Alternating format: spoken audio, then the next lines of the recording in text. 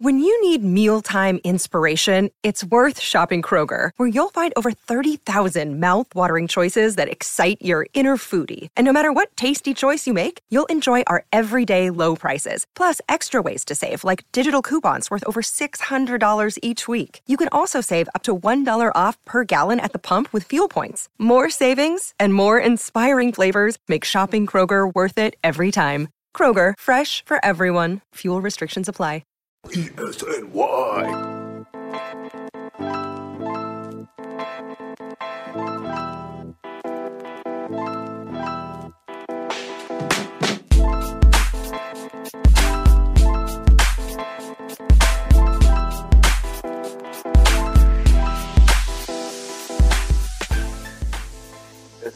This is a weekend where I had maybe a drink over the entire weekend, and I woke up today just between the Yankees losing streak, my toddler being potty trained. It felt like a long hangover.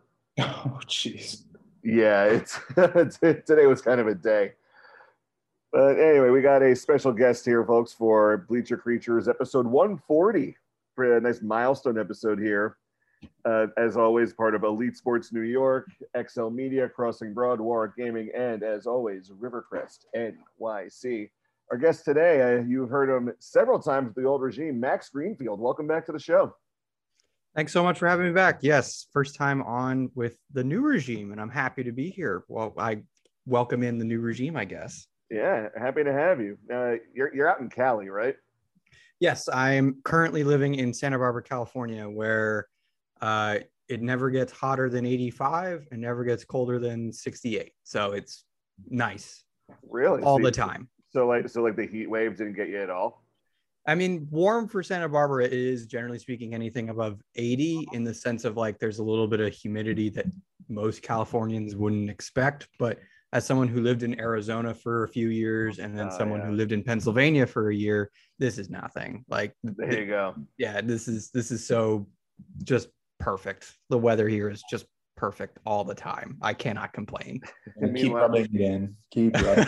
I'm in Philadelphia. I'm in Philadelphia, so it's we've been going through hell. Great. I'm in New York, an actual concrete jungle. It's going to be 100 here tomorrow, and I have a 1.5-year-old. I don't want to hear it from any of you. That's terrible. Nothing. Yeah, no, this is nothing. Anyway, so we are recording this Monday night, folks, at 8:30 p.m., 1 hour and a half before the Yankees kick off 3 games against the Seattle Mariners at T-Mobile Park right now. It's no longer Safeco. 5 losses in a row, just coming off a very bad sweep of the Cardinals. And oddly enough, it's kind of like a bizarro version of last year's Yankees, where the hitting isn't the issue right now. It's the pitching. I like to consider myself, and I'm always kind of learning about pitching on a regular basis. Alec, you are a college catcher. Max, you are a pitching coach. So I figured I would let Alec, you're going to take the wheel here. Let's try to discuss what is ailing this Yankees rotation. Well, I mean, so you had to figure that there was always going to be a little bit of a regression from the hot start that they had. So that is not what surprises me. And to be completely honest, I feel like the starting rotation outside of a few bad starts hasn't been anything, awful. It's the bullpen. It's the bullpen being unable to get that one key out. With the starters, and this applies to the bullpen as well, because if there's one thing relievers are good for, it's high walks and Ks per 9. The walks have been up. Yeah. And I feel like maybe, Max, that you could go into more detail about this, but from my perspective, and a sinker seems to be a very temperamental pitch. So when you don't have a feel for it, things tend to fall apart rather quickly. So, we've seen Clay Holmes struggle a little bit. We've seen Loaizaga be up and down for the entire year. They're predominantly sinker pitchers. So you just wonder how much of it is like, are they maybe too tired? Is there a mechanical flaw? And if it's just, hey, they don't have their sinker right now, they're trying to get by with it. And unfortunately, it's, ugly results. Yeah, I want to start with the bullpen and this rotation. and everything. In the last like 25 games, they're like 9-16. And what I come down to is I think that's very misleading because the Yankees make like a grand total of 10 different pitches, just like 10. They're probably 16-9. Like and I think that's what's so frustrating about their play of the last few weeks is they're not getting outright boat raced by teams. Like teams are just crushing them all of a sudden. They're losing in very frustrating ways. Yeah, because like to use a phrase I've used on the show before, specifically with how the Astros have played this year, the Yankees are getting beaten, not necessarily beaten up on. Yes, that's true. I think that's very true because the Yankees run differential over like over this 5-game losing streak is like -7, which means they're in every game. Yeah, they're right there. They lost I think almost 4 games in a row by 1 run. Yeah. So that's what's aggravating is so you come back to how the bullpen's blowing it. Yes, Clay Holmes I think is just tired. I think he's just tired. He's thrown something like 80-90 innings in the last calendar year, which is probably the most he's thrown in years, and he's feeling it. And it's not that the stuff is like deteriorating. The ball's still moving a lot. The velo is still there. He's just tired, so his command is down. Go ahead. Yeah, I don't mean to butt in, like, because I actually surmise this or have my own theory on Holmes, because 100% yes, he's very tired. Like there's no denying that. However, with how, because you remember when Aroldis Chapman was about to come off the injured list, Boone said in his press conference, "Oh, we're going to use it in multiple roles. Like it's almost like his own bizarro version of closer by committee." Now that we're actually seeing that happen since Chapman has sort of refound his fastball confidence, I'm wondering if Clay Holmes just has his confidence rattled a little bit just because he doesn't know any given night what his role out of the pen is going to be. Maybe given, I've been fortunate enough to speak to several people involved with the Yankees, and they've always said that Clay has always been very open and willing to do anything to help the team win. But maybe he did find some comfort in knowing that the 9th inning was always his for a few weeks, right? Maybe he found comfort in that, and maybe there is an adjustment period. I think more so it's just than anything. First of all, you're right. Chapman coming back, finding his fastball. It's hilarious how whenever a Yankee pitcher whether it be a starter or reliever, figures it out, another pitcher starts to lose it, right? So Chapman figures it out, Holmes loses it. Yeah. Loaizaga starts to figure it out, Peralta gets a bit of a back issue. Then Peralta comes back and starts to figure it out, Loaizaga starts to go down again. And it's just this like constant teetering with their relievers of trying to figure, get everybody on the same page at all times. And, Abreu was absolutely nails for a few weeks. Yeah. And I remember there were people like, well, why was he coming into the game immediately after Nestor to, try and get out of that jam? And I was like, have you seen his numbers? Like, dude, striking out like 30% of hitters, walking only like 5, and has a 60% ground ball rate. Yeah, of course I want that guy in leverage situations. I had no problem with him being in there. But now he's starting to teeter a little bit. And this is as Alec said, regression was inevitable. They had a sub-3 ERA as an entire pitching staff. And over a full season, that's just not going to happen, especially in the AL East with how good that division is. I think the Dodgers pulled it off maybe once in the last. They're currently doing it now. Yeah, which says to me they're gonna regress at some point. And remember, the Dodgers lost the series, got swept by the Pirates. And lost the season series to them. So losing 5 in a row is definitely frustrating, and the pitching is a large part of that. But it's just a long season. Like these things are going to happen. Again, what I come back to is that the way they are losing is both good in the sense of like they're in it all the time, and it's just a few minor mistakes. It's nothing like last year, as you said, it was just the offense. It was so obvious that the offense was the problem, and they could do nothing to generate offense. Correct. This year, the pitching, again, as I said, like go back 9 to 10 pitches. And again, they're 16-9 instead of 9-16 over the last 25. It's one key moment that changes the game. Correct. If Clay Holmes, instead of, walking Tyler O'Neill, gets a 2-2 pitch, that strike 3 that was ruled a ball 3. And if he gets that pitch to be strike 3, he's out of the inning. And next thing you know, the Yankees are, 3 outs away from winning the first game of the series. If, just a few things go their way, things dramatically change. The thing that's most frustrating for me looking on an outside perspective is that the pitch calling in some of these moments is very confusing. And Kyle Higashioka is just not a good pitch caller. Like that's his MO. That he's been known to be not a good pitch caller. That's like his fatal flaw outside of his, absolute noodle bat, right? Is that he's not a great pitch caller. And Alec, I don't know if you called games in college or not, but you can, speak to it. It's hard. First of all, it's very hard to call a game. People have no idea how much goes into it, but you are spending hours before starts thinking of every single possibility that you can. And it's hard to do. But the problem is this is where it gets frustrating, is that you have to adjust on the fly and that you have to realize what's working and what's not. And then I don't feel like the Yankees are adjusting on the fly very well to what's working and what's not. And I think, Alec, you could probably speak to that better of like, you have to go talk to your pitcher. You have to understand what's going through their head.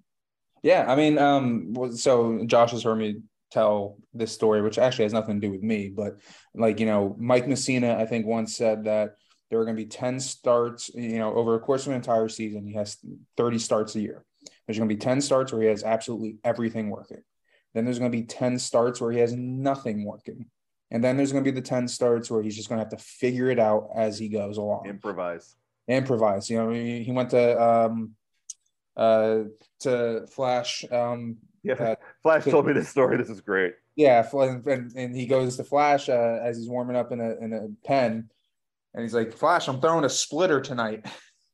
and John Flaherty is like, "Mike, you don't throw a splitter."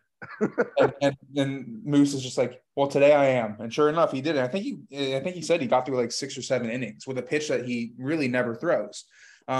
So yeah, when you're game planning, when you're prepping going into a start, you have to take all this information into account. What did this group of batters do against you guys the last time you played them? Like in college, we didn't play guys like, consistently a lot every year, but we did play them at least once every year. So you remember some like moments, and you remember like the box scores, and you're like, okay, I remember what this guy did to us last year. We need to figure out a game plan to prevent that from happening this year. And that's usually a 3-way conversation between myself, whoever's starting on the mound that day, and our pitching coach. And credit to our pitching coach. We had a really strong one who always 2 steps ahead. And, me and him, I would like to think we're always on the same page. Maybe sometimes the pitcher wasn't. But when you're going into a start, you probably you hit a couple of like checkpoints throughout the course of the day where you have to figure out where your pitcher is at any given moment. Step 1 is probably when you're warming up and you're doing long toss and you're just seeing how the arm's feeling, seeing how the ball is coming out of the hand. And then you have the warm-up bullpen before he goes out to take the actual mound. That usually happens with the backup catcher. I remember there were some starts where the backup catcher would take care of that. I would just focus on getting my legs stretched and ready to go. And then once the starting pitcher comes in, then we talk, okay, what's working, what's not working? What are you going to need? Like, what do you need to do to get past that, hurdle? And then you go out there, you're still gauging and analyzing the stuff that your pitcher has when he's warming up. And then you're going into the first batter, and then the second batter, and then the third batter, and then the first inning's over, and you've got to review, okay, what did you do successfully in that inning? What do we need to improve on, and how are we going to go moving forward? I feel like I know what you mean, Max, when it's like sometimes my frustration or my criticism of play calling, maybe even with, or with Higgy, seems to be a stubbornness and trying to force the game plan to work when it clearly isn't. Absolutely. That's exactly what I wanted to say. It feels like the Yankees game plan for the last few weeks has just been, well, these pitches have worked in the past, so we just need to keep going to it. And I get it. Over the long run, that's probably true, right? But on any given day, as we've just said, you might not have that pitch, right? Like you just might not have it. And when you have multiple good pitches, you need to go to them. You can try and find it in the middle of a game. And I'm sure that you've worked with pitchers and been like, all right, this is a good count and a good, we have the opportunity to throw this pitch right now to see if he can figure it out right here in this count, right? And there are times that you want to do that. And I give credit to Nestor Cortes because he went through a little rough patch for a few weeks And then he comes back from the All-Star break and it looks like he's made an adjustment and he looks great again. Mm-hmm. And really good. And that's encouraging because that means that the Yankees are clearly aware of whatever, the issues are for everybody, because if they could fix him, then they can fix everybody else. Right. But the problem is in game, you have to throw out all of that and just focus on what the pitcher is doing well in that game. And it can come and it can go very fast. You can have your slider for the first 3 innings, and then in the 4th, you can completely lose it. Mm-hmm. And you have to be able to be like, make the adjustment quickly of like, oh, I don't have my slider anymore. Right. Like it's just gone. Yeah. And the problem is, and I get it, again, over the long run, you make these decisions and you think they will work out. But in the short run, in the moment, in that game, the pitcher and the catcher have to realize, I don't have this pitch right now. And we're not in a position for me to try and figure it out. Right. Mm-hmm. So that's where I'm coming from in the sense of frustration. When I watch these games, I sit there and I say, why are they throwing that pitch? Like it's just not there today. Or it seems kind of weird to throw that pitch when the other pitch is working better than that one today. Sorry to jump in there. One guy who I feel like is who's very susceptible to that kind of stubbornness is Garrett Cole. I think one too many times I've seen starts where his secondary stuff is not working, and then combine that with lack of fastball command. And those are the games where he's getting shelled. Those are the games where he's giving up the 6 runs in the first inning. You fall behind in counts, you get stuck in fastball situations. What's the hitter going to think? For like changing the perspective, from a catcher to just being a hitter, my favorite moments were sitting up there knowing when a pitcher did not have his secondary pitches, whether that was he threw 2 or 3 breaking balls over the course of an at-bat or in a previous at-bat, and neither of them were competitive pitches. In the back of my mind, I'm completely eliminating those pitches as threats. If he throws a good pitch and he gets me out on it, tip of the cap, he found it, and I wasn't expecting it. But when when a pitcher buries 3 curveballs that weren't even close, well, I'm not worried about that pitch. Then I'm just punting the fastball. I actually saw something, I forget who tweeted it out, about Garrett Cole that showed, on the whole, he's still pitching very well this year. He's got a negative run value on all his pitches, but it's significantly lower. And if you look at where he's leaving balls in the zone, it seems that he's keeping the ball down in the zone more, getting burned there, just because he's not getting as many high strike calls. Interesting. Yeah, I did. So I was about to say, I think Garrett Cole is a good example in the sense of he runs into trouble in 1 inning. It's always 1 inning. Yep. It has been plaguing him for a few weeks now. And yes, overall, he is actually like outside of those 1 innings, he is pitching like he's one of the best pitchers on the planet. Yeah. Which he is. He still is one of the best pitchers on the planet. It's just in that 1 inning, it just doesn't click. Something's wrong. And to draw a comparison, it's kind of like some of the, we'll say between 2006 and 2011, excuse me, when Justin Verlander was on the Tigers, he kind of ran into streaks like this every now and again. Yeah. Which, listen, great pitchers they have weird moments and weird seasons. I fully expect Garrett Cole that he could go on a run where he gives up 6 runs for the rest of the year. Yeah. He's that good. Like, he can definitely do it. And the adjustments, you see it. Like, after Seattle, 6 runs in the first inning. Then he gave up 2 base runners over the next 5. Yeah. And he struck out 7 more guys. The stuff is there. It's not a matter of like the stuff isn't as good. No, the stuff is still good. It's just Alex Wright. He falls behind 2-0, 3-1, and he's like, I have no feel of my slider. I have no feel of my curveball, which he doesn't throw enough. I don't think he throws his curveball enough. Like if he doesn't have his slider, his curveball is good. Like it's a good pitch, but he mainly uses it as a get me over, just try and flip it in for a strike. And hitters know that. So when they see it start high and start to loop, they know it's a curveball. Right. So he needs to throw it more for some swing and misses down in the zone just to change the hitter's perception of what that pitch is. And he also, he has a good changeup, like stuff wise, it grades out really well, but he doesn't have great command of it yet. He had great command of it for a bit, but it just comes and goes. So he keeps finding in these big innings, he keeps finding himself down 2-0, down 2-1, or he gets into an 0-2 count and he's calling a high fastball outside. And it's like, why? Why are we doing that? Like, I understand high fastball, 2 strikes inside on the, inner part of the zone and it's up, fine. Because if it's a ball, whatever, they don't swing. If they do swing, the likelihood that they get a good hit on it, fairly low. They have to know it's coming to get around on that pitch when it's coming in at 99 miles an hour, which is very hard to do. And if they do, again, as Alex said, just tip your cap. Like, you just got beat. Sometimes you do just get beat. Like you are going to lose sometimes. But that's why, just to jump in, that's why I thought his reaction to when Vladdy touched him up for the 3 home run game or whatever, he just kind of sat there. He's like, yeah, dude, like, I made 3 good pitches and he hit 3 of them out. Like, there's nothing you can do about that. That game, because I remember he hit one was like a low slider or something that he hit out to dead center. And it wasn't, I remember I was like, that's not an awful pitch. It could have been better, but it's not awful. Then the second one was a 99 inside fastball that he just turned on. And then he did it. Like, again, I spent the last 2 years being a hitting instructor, and immediately when I saw that, I got a video grab of it, and I was telling students and my lessons, like, this is how you turn on an inside fastball. This is how you're quick with. Oh, I love Vladdy Jr. and I thought that swing. I was not even mad. I remember watching that game live, and I was just like, that's incredible. And what's crazy is the second one off Cole wasn't even the most impressive of the night. The most impressive of the night was he took a 99 sinker from Loizaga that was in and off the plate by like a good amount and just wrapped it down the left field line. And I was like, dude, how do you get this guy out if he's doing that? And that, again, when that happens, you tip your cap. Right. You just say, whatever, a good hitter beat me. Yeah. People will be mad he gave up a home run, but after they calm down 5 minutes later, they'll realize, you know what? That was actually just some damn impressive hitting.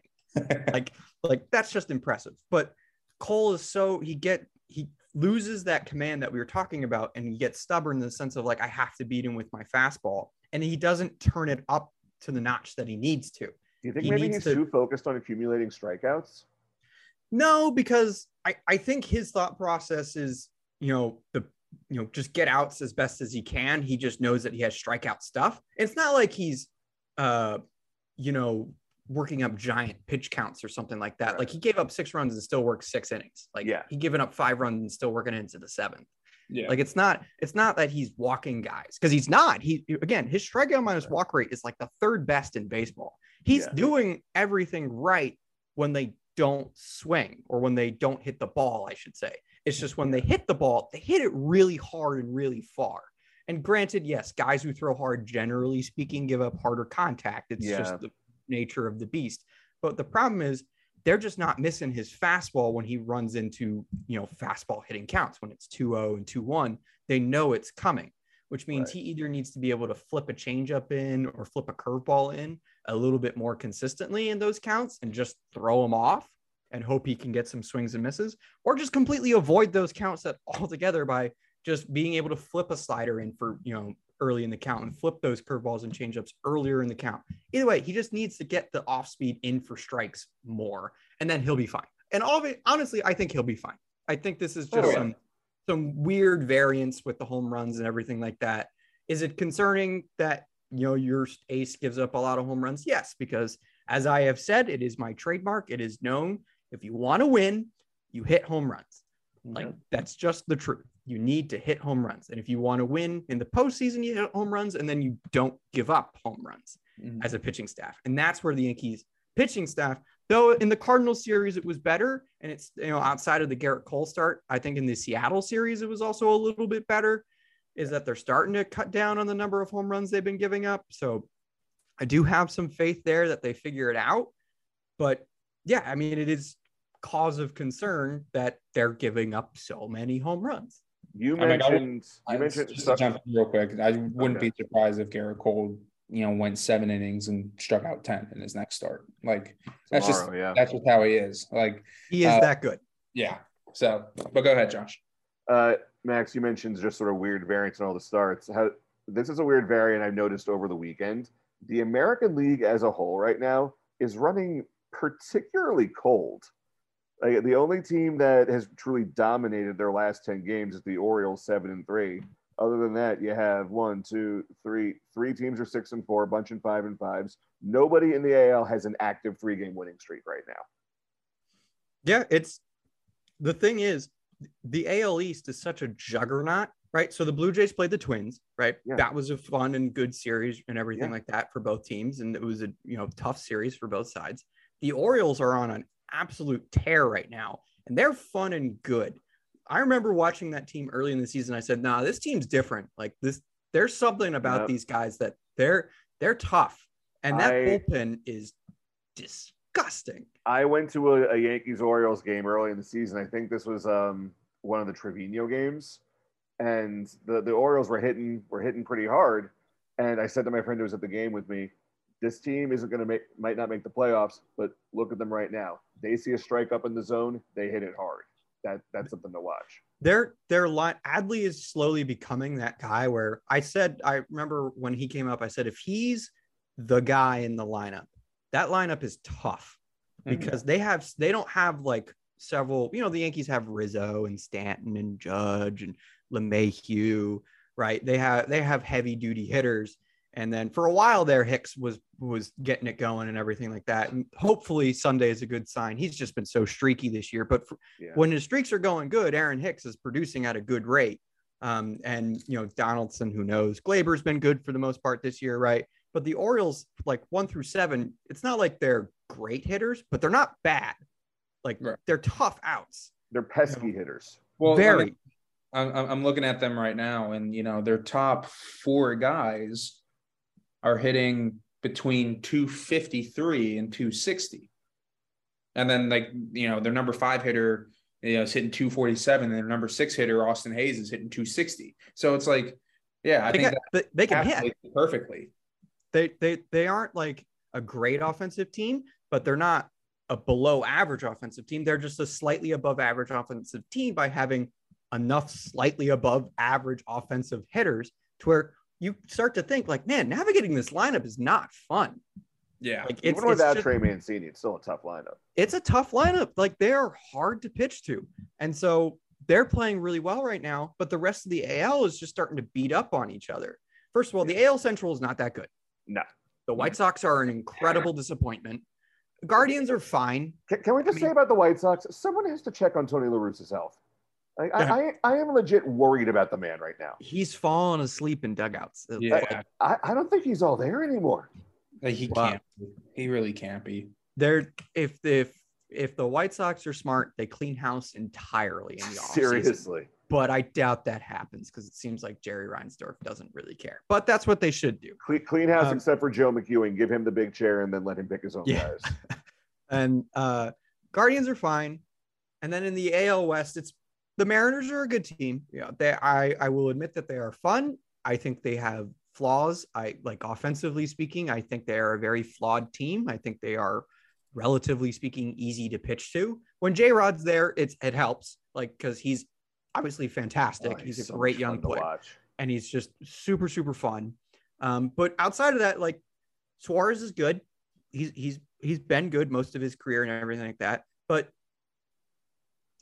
the rest of the lineup's just kind of okay. I can't think of who else is on that team. JP Crawford. They have Adam Frazier's okay. JP Crawford's okay. Mitch Haniger's been hurt most of the year, so that doesn't help.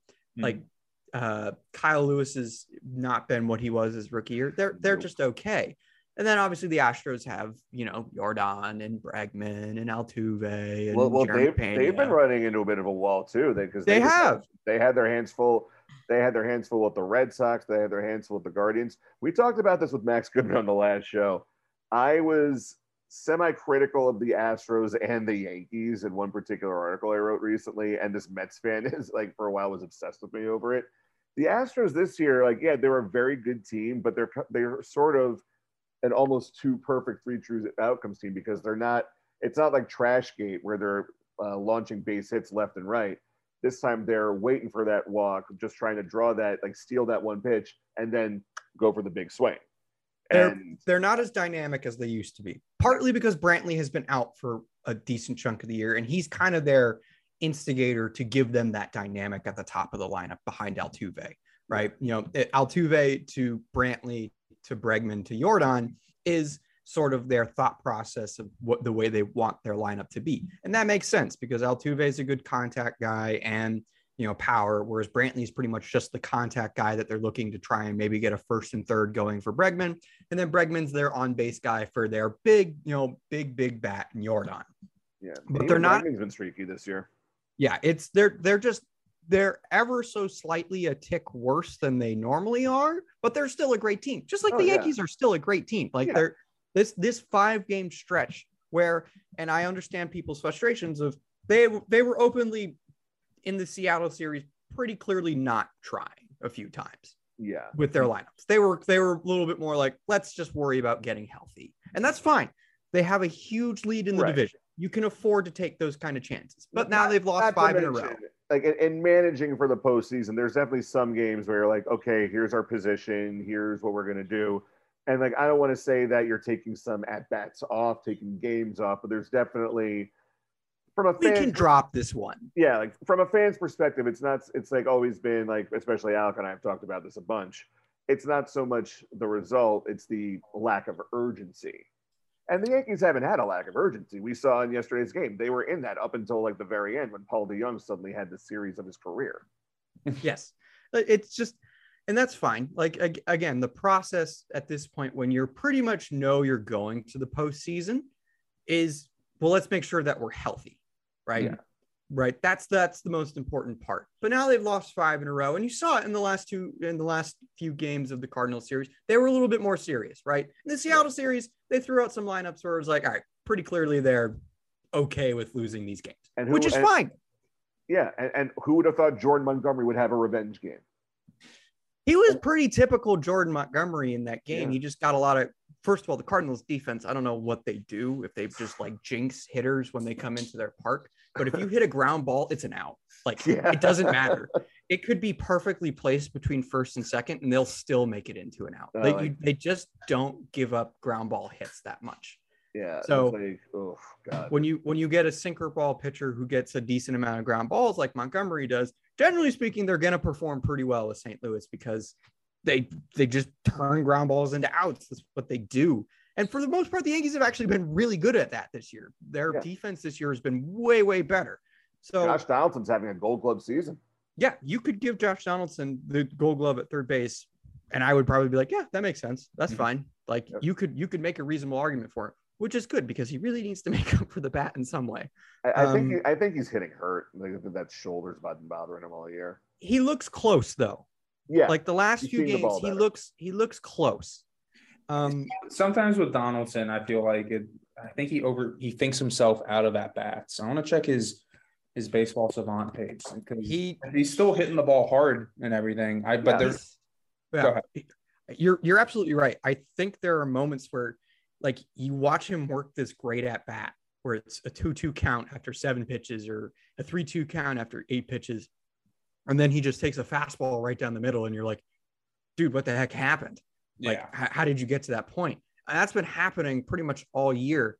And I think you have to wonder, like, are you just like looking for the walk at that point? And maybe that's what he's thinking of, like, I just need to get on base. Like, I'm not trying to be this big thumper. And it's like, dude, you are a big thumper. You've been a borderline Hall of Famer your whole career because you hit the ball hard and elevate a lot. Yeah. And maybe he is getting in his own head. I mean, he has Jurassic ever since that incident earlier in the year. And, he openly spoke about how much it was affecting his health, which I don't really feel bad for him for. So, maybe he is in his own head. And, Gleyber, again, Sunday was encouraging because a lot of guys at the plate looked a lot better. Gleyber looked good. Hicks looked good. Donaldson looked good. Carpenter and Judge have been, just brilliant all year, right? Like, so it is what it is. And Alec wanted Matt Carpenter long before the team actually signed him. I forget when it was dated, but Ken Rosenthal wrote an article for The Athletic about, I think it was like back in February. Yeah. About the changes he was going through. About the changes. And I was sitting there, I was kind of dissecting it and thinking, I was like, yeah, this makes total sense. If it worked, like if that's the actual reason, he can fix this. Sure enough. Not to say I told you so, Josh, but yeah. It's impressive because I was talking about this with a friend. watching his plate discipline with 2 strikes Mhm. is incredible. He doesn't. Yeah. If he gets to two strikes, you have to throw it in the zone. He's Yeah. not going to chase. He probably chases with 2 strikes under 15% of the time. He just knows that strike zone so well, and he's just basically saying like, you got to throw me something, and I'm gonna just rip it to right field. Like, I'm not trying to go the other way. I'm not even attempting to do anything. I just want to hit the ball in the air to right field, and that's my whole goal. And that's smart. He definitely had some opinions for Ed Hickox yesterday. God, what a bad umpiring game. That was, I mean, Insulting. the call to Marwin was one of the worst strikes calls I've seen in recent years. It was so bad. And listen, they lost by 3. And then on, a wonderful account, the Umpire Scorecards account, really, really, if you aren't following it, you should, because it does a really good job. It's perfectly fair. And it tells you exactly what they did. And it said that it favored the Cardinals by 3 runs yesterday. And listen, I'm not saying like, oh, the umpire rigged the game. But when the umpire makes enough of an impact to decide to basically give the difference between the teams, that's bad. And as I said yesterday, he makes those calls. He messes up a call at the plate. Yep, that was bad too. That was bad. And then nothing's going to happen. Nothing's going to happen. There's no accountability. None. There's no repercussions. There's no accountability for it. He just goes out there and stinks, and then we'll get another job, right behind the plate in a few days and do it all over again. And that's the thing that's frustrating about that. Not that the game was bad. Yes, in the moment he was really bad behind the plate. But you know what? Even guys like Pat Hoiberg have some rough days every now and again. It's part of it. It's just part. If you're not going to have robo-umps, which I actually like the system where you get challenges, you get like 3 challenges a game, and that's how they'll incorporate robo-umps. I like that because I still actually enjoy the human element of umpires and pitch framing and everything like that. And I think for the most part, like, we give umpires a hard time because of stuff like yesterday, but for the most part, they're better than they are bad. It's just when they're bad, they're really bad. Like yesterday. Yeah. You have like the usual suspects, the culprits who do it all. I mean, like, I went from watching the Yankee game to the Mets game, and CB Buckner was Buckner's horrible. Yeah, equally. He's been in the league for 27 years. And SNY was having a field day with him. I mean, Gary Keith and Ron were just sitting there laughing about it. Even when like DeGrom got calls his way, they were like, "This is just ridiculous." I give the Mets booth credit. They're always like, when the Mets pitchers get calls, they're always like, that was ridiculous. Oh yeah. I gotta admit, I think SNY is probably the best broadcast. Gary, Keith, and Ron are the best booth in baseball. I'm like, did you see when Alonso got buzzed up and in a few nights ago? The camera panned to Buck and the screen went red, and they're playing that the song from. I did see it. They have a good broadcast. Don Orsillo and what's his face in San Diego. They're good too. The California teams. I'm very spoiled in California. All the California teams outside of the Anaheim ones kind of meh, but every other team, they're really good broadcasts in California. Mm-hmm. Just really, really solid. So I'm a little spoiled in that regard. But yeah, Gary, Keith, and Ron, very good broadcast booth. That's not about the Yankees at all, but still a very good booth. Well, shifting back to the Yankees pitching, let's talk about tonight's starter, Jameson Taillon, who got off to the hot start and then has just fallen off a cliff. It's like the reverse of last year, where he started the season, he was falling off the cliff. Then he's just sort of found his footing and rose back up to the top. From my perspective, he just sort of abandoned the sinker. I don't know why he's doing that, but Alec, have you seen anything with Taillon that I might have missed? Admittedly, I have not. Max, over to you. So the thing about Taillon he was always, he had like a 2.2 ERA, and listen, anybody in the world could have told you that was not going to last. Like I wasn't expecting that. Like, of course not. The issue is, so he had about a 19% strikeout rate and a 2% walk rate.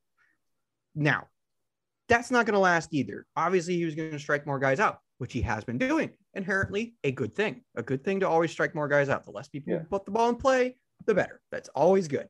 Right. The problem is that will generally come with a few more walks, which, again, fine. If it's at a trade-off of where you're still getting more strikeouts to walks, whatever. That's okay. You can live with the more walks. And he's still only walking like 4% of hitters. Like it's still a very good rate. The problem is he is giving up home runs at an unreal rate. Him and Garrett Cole, this is what's burning them, is they're just giving up too many home runs. With Taillon, with Cole, it's just bad hitters counts. With Taillon, he'll be in pitchers counts and giving them up. Mm-hmm. And now that's partially because he just wasn't giving them up early in the year. And again, as we've talked about, just regression always comes. You are never above the game of baseball. It always finds a way to bring you back to whatever the median is. So this was always expected. The problem is this has been going on for about 2 months now. And there's been he's tried different pitch mixes. He's tried, throwing curveballs more. He's tried throwing less sinkers, more sinkers in some starts, more cutters, more changeups. He's trying anything in the pitch mix. I don't think it's the pitch mix. I just think it's that he's not aggressive. He's just not. He's not an aggressive pitcher. Montgomery was the same way. He's not an aggressive pitcher. They nibble a lot. As my dad, rest in peace, used to say, like Montgomery and Taillon are pitchers who like to get cute with the zone. Yes, they very much are. Yeah. They're relying on you basically swinging at a pitch and putting it in play with weak contact. And what hitters started to do with Taillon, and we're starting to do with Montgomery the last few starts, was they just weren't swinging at those pitches that were close anymore. Yeah. They were like ever so slightly knowing, oh, that's a pitcher's pitch. Even if it's a strike, I'm willing to take that because I can't do anything with it. Because they know that eventually they will come over the heart of the plate. And that's when they're going to do their damage. With Taillon, they're hitting the ball over the fence. With Montgomery, they were more just hitting a lot of line drive singles and bloops and stuff like that. Now, that's partially because Montgomery's sinker is hard to hit. It is an inherently good pitch, whereas Taillon doesn't really have like a plus pitch. Mm-hmm. His fastball is solid. It's not great. His sinker is, again, solid, not great. His curveball is good, but he doesn't have enough command of it to be able to flip it over for a strike and flip it over for a whiff consistently enough. His slider is fine. That's the problem, is he doesn't have one pitch where it's like, oh, that's a great pitch, throw that more. Taillon, he's never quite had an out pitch, now that you mentioned it. He's never, that's been his problem the whole time as Yankee. He just doesn't have one pitch where it's like, all right, in 2 strikes, 75% of the time, this is coming. Yeah. His pitches and the success of his pitches play off of one another. A buddy of mine who I worked with, he's a pitching coach. He pitched in college. Actually managed to get a few private tryouts with like the Phillies and whatnot. He texted me about a month ago during one of Taillon's starts, and he said to him it looked like his arm was getting a little bit long again. So I wonder. I can see that. So I wonder if that. I haven't looked closely enough to see it, but I wonder if, like, especially if it's command issues and whatnot, the walk rate maybe increasing a little bit. Maybe that has something to do with it. The good news is, go ahead, Max. I'll just say, if that is the case, then Matt Blake is trying to fix it. Yeah, I have access to that information. I also wanted to ask this earlier. Like, is this Matt Blake's first kind of real big test? Test? Yeah, I'd say it is. The pitching, and I was looking at the numbers. It's the starters that are really like letting them down in the grand scheme of things. It's just the bullpen is just, when they get leads, they aren't holding them. But for the most part, they're performing when they need to. It's just they're not holding leads, which is, again, just kind of random, right? We were talking about the variance with Garrett Cole. I'm not concerned about that in the long run, like holding leads and everything like that. Holmes has just fallen off, right? It is what it is. That'll sort itself out. With Chapman being good again, that'll sort itself out. And also, in fairness to the bullpen, Holmes started kind of teetering, as you were saying, Max. And what happens at the same time? Michael King goes down. Miguel Castro goes down. Jonathan Loáisiga is still working his way back from injury. There's the bridge to Holmes is suddenly a lot more rickety. Like Indiana Jones. You're relying on Wandy Peralta pretty much every single day. And don't get me wrong, I like Wandy. I think he's so much fun. Yeah. I think not only is he a good pitcher, he is super competitive. And if you ask me right now who I want the ball to give the ball to in the biggest spot in the biggest moments, right now I'm saying Wandy, because I have full confidence that he will go out there and compete, because he's just an absolute lunatic, and it's awesome. He's also apparently a big lunatic in the locker room, because I remember when Aaron Hicks was on R2C2 during spring training, he was talking about going down to the Dominican and playing winter ball, and he he got to face Wandy, right? He faced Wandy down there. Yeah, he faced Wandy down there and struck out, and then he was all like moody on the pod, saying, "It's like, oh man, I was going up to hit against Wandy. He struck me out in the Dominican Winter League. I wanted to hurt his feelings, take him long, and then he wound up hurting my feelings, striking me out again." And apparently, Wandy was just like laughing at him the whole time and just joking around. So again, that part of with the bullpen is not really all that concerning. I think I'll use this word a lot, but it's variance, right? It's just variance, and it's variance in their favor that was working early is variance not working in their favor now. But it'll sort itself out because the bullpen by the numbers is still doing well. It's just a few things just aren't going away. As I said, make 9 or 10 better pitches. They're 16-9 versus 9-16. And the bullpen is part of that. Not to mention, it's August. It's been a very long, hot summer. Like, some pitchers are probably miserable out on that field with the humidity sometimes. And that's not just the Yankees. That's league-wide. Yeah, it's bad this year. Climate change. But sticking with the Yankees, Max, you had some opinions about this. First things first, why did the Yankees trade Jordan Montgomery? So, obviously I'm a big Monty guy. Yeah. That, I really liked him. And when he was a rookie, I said, I think this guy can be very good. And to the Yankees' credit, they clearly were right. He's been very good. Basically his entire career. He is a mid-rotation starter who is good for 150 to 180 innings and give you a mid-3 ERA and compete. His generally speaking, in most of his starts, he's going to go out there and keep you in the game in some capacity. But the Yankees felt that if their playoff started today, he would not be in their playoff rotation and probably not take up a spot in their bullpen, which maybe that's true. That might be true. That's an opinion based, that's a decision that they have to make. And it's based out of opinion of how they feel about their guys.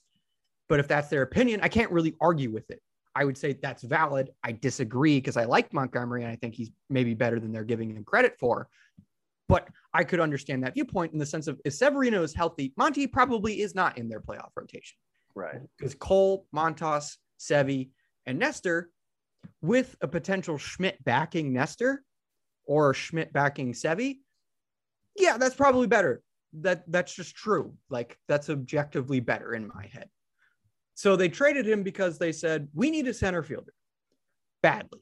And they're right. They do. Hicks is just not a center fielder anymore. He's still got a good arm. And when he goes out and plays left field, he plays great defense in left field. He's a great defensive left fielder, and he'd probably be a great defensive right fielder too. So he's a great corner outfielder. He's always been able to play all three positions. Yeah. When he plays the corner outfielder, he generally speaking hits pretty well there too. Like when he was playing left field, he was overall playing really well for a few weeks there.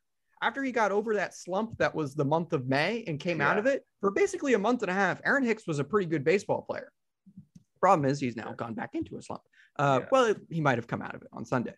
So they said, we need a center fielder because Judge is fine in center field, and by most metrics, he was fine. He was about an average defensive center fielder. And when you hit like Aaron Judge, that's a very valuable baseball player. But their plan is to give that man a lot of money in the offseason. And I am 95% confident he goes back. Like, super confident. And he's going to play right field for a long time because he's a good athlete. He has a great arm, and he moves around well. And even if he loses a step of speed or anything, he'll still be a pretty good defensive right fielder. And they're better when he's in right field because their replacement for him is Matt Carpenter in right field, who is not a very good defensive outfielder. No offense to Carp. It's painful. It's just painful. Or it's Stanton, who is for the most part, again, about average. He's just average, which, again, your best version of yourself is Judge in right field. So they acquire Harrison Bader, and people are like, well, he's hurt. Yeah, but when he's healthy, there's probably nobody better in center field than him. He is amazing. I mean, legitimately one of the best defensive outfielders I've seen in the sport in my life. Him, Kevin Kiermaier, like, they're just studs. I'm biased because my little brother and Harrison Bader are friends. But he's from New York too. That's awesome. Yeah, Horace Mann, great school. But also, I took a look at his Savant page the other day. He's got a career outs above average of plus 54 across the entire outfield. I'm like, okay, that's really good. Let's go to Mike Trout, like Mr. Alleged best player in baseball. -1 for his career. Mike Trout has never been a good defensive center fielder. I've been saying this for years. He's average at best defensively. He was his like first few years, but the last few he's basically just been fine. Again, fine. Yeah. But again, when you hit like he can, that's a very valuable player. So that's why you stick him out there. Is he's not hurting you in center field, right? He's not hurting you. So then you're just like, whatever. Yeah, Harrison Bader is unreal in center field. And if he's healthy, he needs to play every day in center field. And then you put Judge in right and you put Benintendi in left. And listen, I wasn't super keen on the Benintendi trade. I just, with the way Hicks was playing before the trade, I thought Hicks is fine. I think if you use your everyday left fielder, that's fine, right? Like he's going to be roughly what Andrew Benintendi is in terms of production, just in a different way. Hicks gets on base because he walks a lot and everything like that, and he'll hit the occasional home run, right? Whereas Benintendi is just going to hit a lot of singles and get a lot of walks. That's fine, but they opted for Benintendi, and I don't think that's a bad thing. I don't think he's bad. I just think he's different and roughly the same. So the problem is now that you have Hicks as your fourth outfielder and Stanton as your sort of fifth outfielder, now it's where does Carp play? This is the issue that they have run into is if they're fully healthy, one of Stanton, Carp, and Hicks is going to be sitting consistently. The problem is when they're all healthy, two of them are going to be sitting consistently if they don't use Harrison Bader.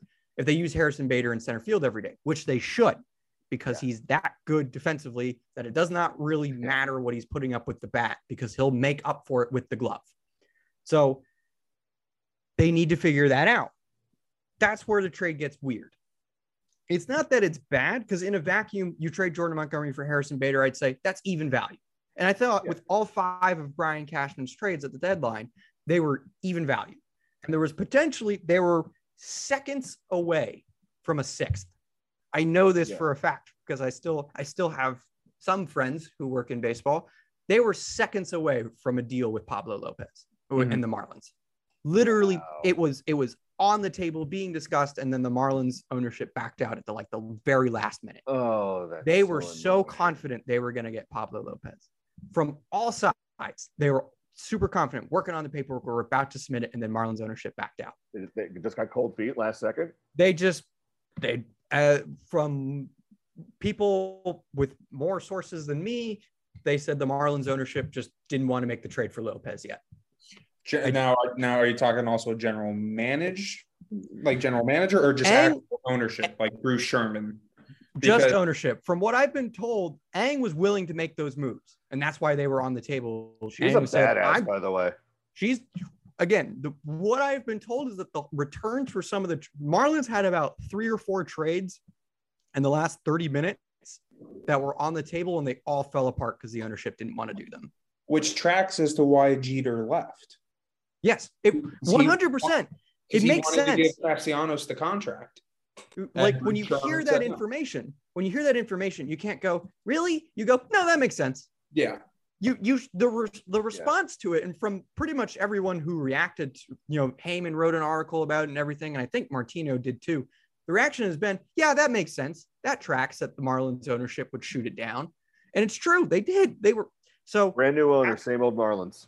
Yes. Same old Marlins. So when you factor in the fact that I don't think Cashman made the Montgomery move, thinking he'd get Lopez. I think he made the Montgomery move in the sense of even without Lopez, Monty's still probably not making our playoff rotation. Right. He just thought I can make this move and it's going to look even okay. It'll look fine in the moment once we get Lopez. I said this last week too. Montgomery and Nestor Cortez are very similar pitchers. The difference is Montgomery's making $6 million this year, has 1 year of arbitration left.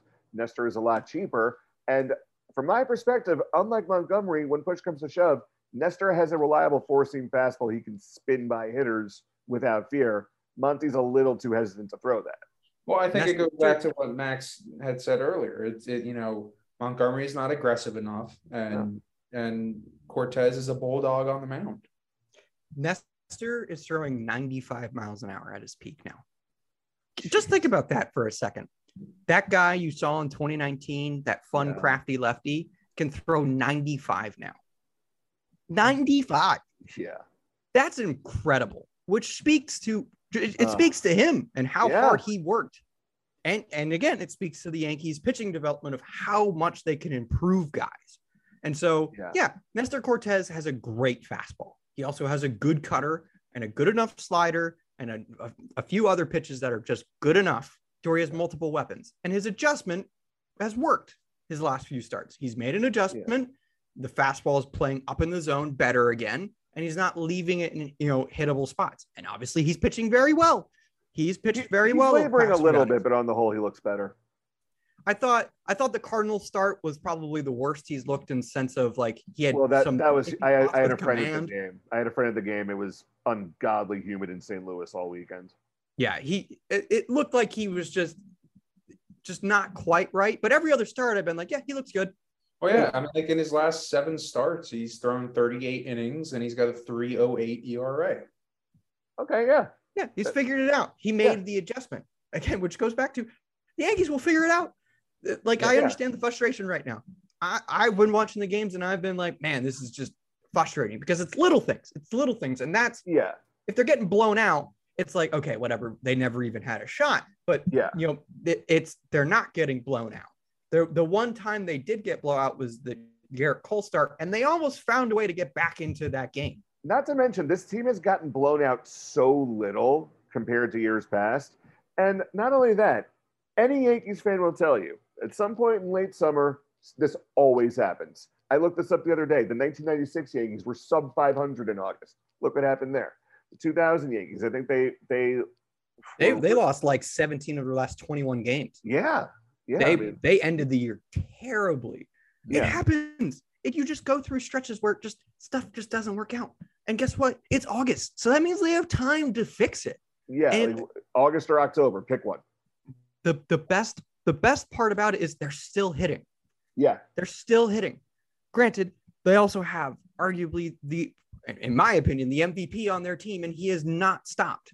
He has gone out. He didn't hit a home run in St. Louis, but man, he had like 5 hits with several big ones. He's still performing. He had 4 RBIs alone yesterday, didn't he? Yeah, he was feet away from a home grand slam. Yeah. I don't know. By the way, he hit a few balls where I'm like, how did that not go? In the 9th inning of the shutout? Maybe it was so humid that the ball just kind of hung up there. He hit it, and I was like, that's gone.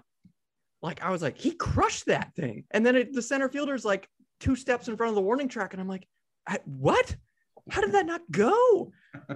So again, he's still hitting the crap out of the ball. Rizzo should be fine. He admits, he's like, yeah, every year I miss games because of my back. It just is what it is. He'll be fine. Yeah. I'm not concerned. Giancarlo will be back. I think they said they hope by the Boston series. That'll be a big lift for them.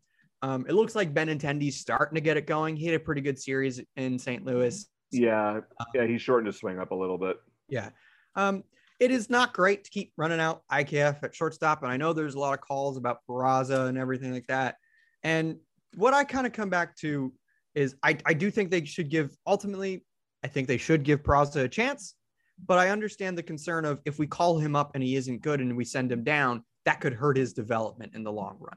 And that's probably true because prospects are super, super fickle. And I don't say the Yankees are prospect hugging or anything like that. From what I've been told, they're very willing to deal Peraza for some big names. So clearly it's not that they were overvaluing him or anything like that. I think just he's there. Yeah, I wonder because you said that the Marlins were like this close to trading Pablo Lopez to the Yankees.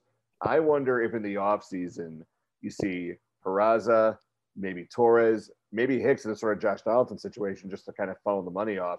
If you revisit that trade and somehow pull it off, maybe loop in a third team, because if Cashman wants a guy, he usually finds a way. And obviously they got Frankie Montas, and in spring training they were close, and before the lockout they were close to a deal with Frankie Montas. What do you think of Frankie Montas, Max? In my opinion, best pitcher traded at the deadline. I know people are like, wow, could you watch him pitch yesterday? Yeah, okay, he did not pitch great yesterday. If you watch the stuff yesterday, it's clear. Like he had good stuff yesterday. he got listen, he got gypped on a 3-2 call. That was a strike. If he gets that call, he gives up 1 or no runs in that inning. And not even just that, he hadn't pitched in 10 days. He was coming off the bereavement list. Like so many else. His mother-in-law passed away. You know, they're you don't know what he's going through off the field. And I give Montas credit. He after the game, he's like, yeah, I sucked today. That's my bad. Like I'm not gonna hide from it. I was bad today. And guys coming over from a place like Oakland, no offense to Oakland. I grew up in Northern California, but not quite the media presence of New York. So, you know, him to come over and handle that is fine. But in my opinion, he's the best pitcher that was traded at the deadline. I know people will say, well, what about Luis Castillo? Montas by Stuff Plus from Eno Saris and Pitching Bot has better stuff than Luis Castillo does. Yeah, and he has better numbers than he does. Yeah, because people don't realize, like, the 6th run inning kind of clouded this, but the Yankees, last time they faced Castillo with the Mariners, they were making him work at some points. When he was with the Mariners, his start against both his starts, it's not like Castillo was dominating them. He was having to work in those starts. They didn't score too much in the first start with the Reds, but they were in the Mariners start. He was having to work. It wasn't like he was just mowing them down. It was just all right, some things are going his way that, you know, normally wouldn't, or on any given day could or couldn't go in your favor. But in my opinion, Montas is the best pitcher traded at the deadline. I know that there were some rumors of Carlos Rodon getting traded. The Yankees had some interest, but nothing really got off the ground. They're pretty much, after Castillo got traded, was let's try and trade for Montas and let's try and trade for Lopez. And that was it. That was their game plan. They were obviously successful in Montas. And Cashman has a very clear vision in mind when it comes to pitchers. Controllable contracts. Yeah. He likes pitchers that have controllable contracts. He doesn't like trading for rentals. He traded for Benintendi purely because I guess they just felt like he was an upgrade over Hicks in the short run, and they're also shopping Hicks, so that makes sense. Yeah. But his history with pitchers tells you he's trading for controllable contracts. And so he has this year of Montas and next year. The other reason to trade Montgomery is that he would have then had Montas, Sevy, and Montgomery be free agents all at the same time. This way you avoid that. Now you only have Montas and Sevy. Yeah, and now you can re-sign both of them. You just reminded that, Sevy, I think, has an option for. And they'll take season. it. Oh, yeah. They'd be foolish not to. They'll pick it up. Yeah, they'll pick it up. And so now you have Montas and Sevy who will be free agents at the same time. And again, there's about, I think it's like $56 million coming off the books this year. Yeah. Chapman's gone. They're not bringing him back. They're not bringing Britton back either. They like Britton. I know that he's very popular in the clubhouse. He is their player rep and everything like that, but they're just not going to do that with the way that they have been able to produce arms. It's just not, they're not going to do it. Right. I mean, Ron Marinaccio came out of nowhere for a lot of people this year, and he's been great. They traded Albert Abreu for Jose Trevino and then brought him back, and he's been spectacular.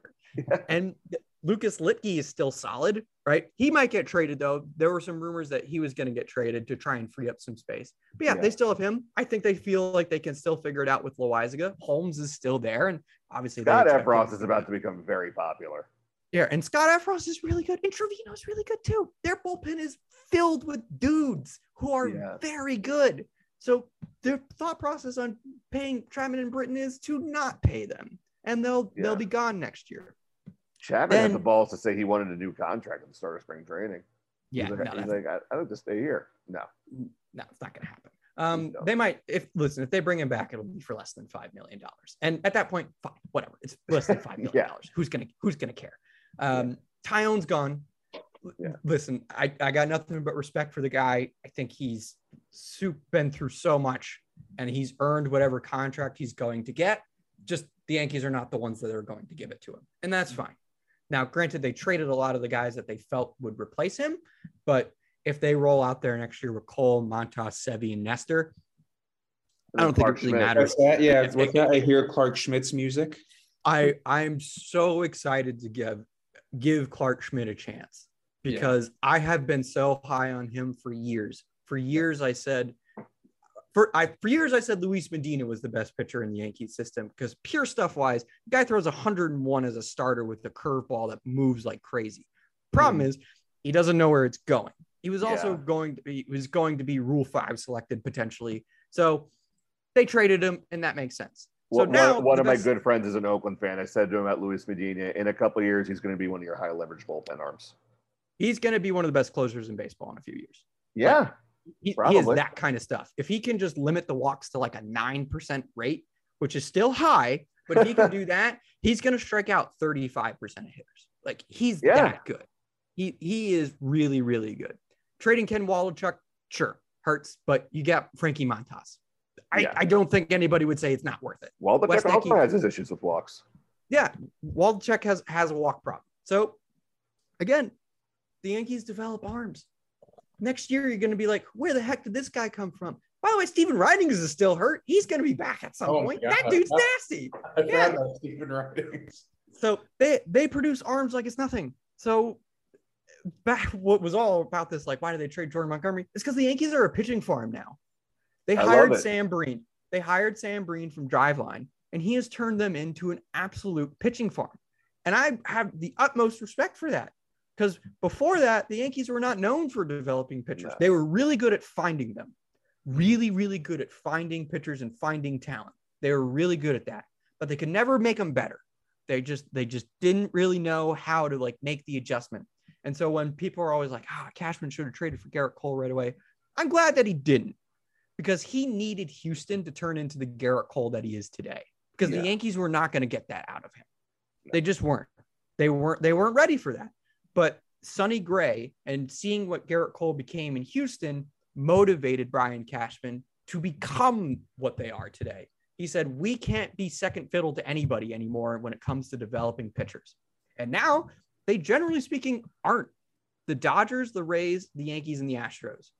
Those are the four best at developing pitchers today, and Cleveland as well. Cleveland's in there as well. So those five teams are the best at developing pitchers. And it's so worth it to trade pitchers now. It's because you're going to develop another one out of nowhere. They make all of their pitching prospects better, all of them. And so what I think people also don't understand is that the trades are going to age even better, because when pitching prospects go to other teams, they'll see a drop off if they're not as good as the system that they just came from. If they're lacking in some sort of data or technique or something, they're going to be not as good. And I think the Montgomery trade, while it looks strange, is going to look fine. And then the other trades are going to age really, really well because of those things. I think you're absolutely right. I think that Brian Cashman, as much as we knock the guy for his approach sometimes, like, he always shows he's kind of a step ahead of everybody else. He's had this job for coming up on 25 years for a reason. He's absolutely going to get a new contract at the end of this year. There hasn't been a move he's made from the offseason to the deadline where I was like, that's outright wrong. Right. Yeah, and you can't really hold like the middle years against him, because that was when George was kind of throwing his weight around the front office and signing everybody and their mother to all the money. But just talk about from when the 2021 season ended. I know people are like, well, what about the IKF trade? Well, that IKF trade led to Jose Trevino. And I get it. Like, how could you know that Josh Donaldson would fall off the face of the planet? Well, that's the thing. With the bat. On paper, the trades made sense. Yeah. You got a high contact shortstop who wasn't going to give you a lot of power, but could steal bases and was going to hit maybe 270, 280. But then, he hasn't really panned out to what we've wanted. It's also been, the Yankees have been telegraphing, like, for years, Anthony Volpe is our guy. Anthony Volpe, that is our shortstop of the future. IKF is he's a transitional shortstop. He's there to keep the seat warm for the next year and a half, until it's either Volpe or Perez or whoever the Yankees decide their guy at shortstop is. They do that because Hal didn't want to pay one of the big shortstops. And I mean, I can't blame him. I blame him for not wanting to pay Carlos Correa, because Carlos Correa is very good. Now he's hitting 256 this year, but he's also a Gold Glove defender at shortstop with a well above average power bat for a shortstop. He hits 256. Who cares? Because he's going to hit 25 bombs and play Gold Glove defense. One of his ribs getting a massage. Yeah, he's not the most like healthy player, but I will hold it against him for not wanting to pay the money to Carlos Correa. Everybody else, fine, whatever. But Correa, given the contract he got, I get why people are frustrated, because I would be frustrated with that. But if Volpe is, and so I've been told, the only person they were willing to even discuss Volpe for was Soto. But the Yankees basically just said, how do you feel about, a package, some of these guys in our system?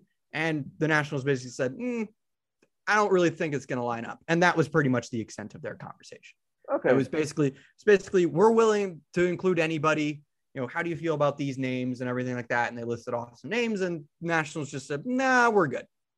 Whatever. Much how they offered Jason Dominguez to the Reds for Castillo, and the Reds were like, nah, no thanks. Yeah, it happens the Reds sometimes. Yeah, the Reds got Noelvi Marte in return, which is the equivalent of trading Anthony Volpe for Luis Castillo. And tell us about Marte, because he's not known by the casual fan. He's very good, just very, very good. Kids, he's in A ball right now. Yeah, he has plus power, plus defense, plus speed. A little bit of a whiff problem, but I mean, what good prospect that is at this level doesn't have a whiff problem anymore? Has a whiff problem. Yeah, guys just swing and miss now. You just hope that you can limit it a little bit. But he's very good. Again, that would have been the equivalent of trading Anthony Volpe for the Yankees. So that was just never going to happen, and nor should it. The Mariners made that move because they're desperate to make the playoffs. Fine, good for them. That's awesome. They're going for it. That's good for baseball. The Yankees don't have to do that. They just didn't have to do that. Castillo is not that much of a difference maker to be trading the top prospect in your system, who is also a borderline top 5 prospect in baseball. Yeah. It's just not worth doing that for the Yankees. It is for the Mariners because they're desperate to get back to the postseason for the first time in 21 years. It's worth it for them. And not a single fan is going to complain about it when they make the playoffs this year. So it's really fascinating just how much baseball has changed since the core 4 era of the Yankees dynasty, as my cat makes an appearance with the tail on the microphone. Oh, geez. Okay. So, but yeah, I mean, analytics right now, and most, if not all teams embrace them. It means that, no, you're not going to have those dynasties anymore. The goal into a season, they say, oh, our goal is to win a World Series. Okay, great. Your goal is really to make the playoffs and hope you catch fire at the right time to win the World Series. The goal is to maximize your chances. Yes. And how do you maximize your chances? You build the best roster you can, and you hope you get hot at the right time. Yeah. Playoffs last year, I told everybody I knew, I said, anybody can win in this postseason, except for one team. I said, anybody can win. I wouldn't be shocked if the Brewers won. I wouldn't be shocked if the Red Sox won. Wouldn't be shocked if the Astros won. But I would be genuinely surprised if Atlanta won. That was the one team I thought had zero chance. And baseball, and its utter chaos and knows no other way, had the Braves winning the World Series. And if you don't believe us, just look at the Marlins having 2 World Series rings, and then doing absolute dick with the talent afterward. It's utterly random when it comes to winning in the postseason. The only thing that proves to be consistent year over year, and I feel like this is a really good ending point to wrap all my points up, is hit the ball over the fence and make sure you don't let the hitters on the other team do the same thing. And if you don't give up home runs and you hit home runs, I promise you will win in the postseason. All this to say, the Yankees pitching has not been terrible, but they're giving up way too many home runs. Yes, way too many home runs. And they'll be fine. They will be, yeah. Max, thanks so much for coming on the show. You're always a phenomenal guest. We're definitely going to have you back on again at some point. You got anything you want to plug in the meantime? No, I mean, all I want to say is, first of all, thank you for having me on. I would like to tell Yankee fans that it'll be okay. Hopefully they win today. Everything's gonna be okay. They've historically had a lot of success in Seattle. And so hopefully things are, I think things will turn around soon. Stanton's coming back. Rizzo will be back soon. Yeah. And when Sevy comes back and hopefully Clark gets called up, I think they'll be fine. I genuinely think this team is still, in my opinion, the best in the AL, one of the best in baseball. So I expect them to be in the ALCS competing for a World Series this year. It is going to be a great series. We are going to get off here. I'm going to pound a cup of coffee because I know I'm going to probably be up late watching this game. All right. Well, thanks for listening, folks. Max, thanks again for coming on. And we will see you next time.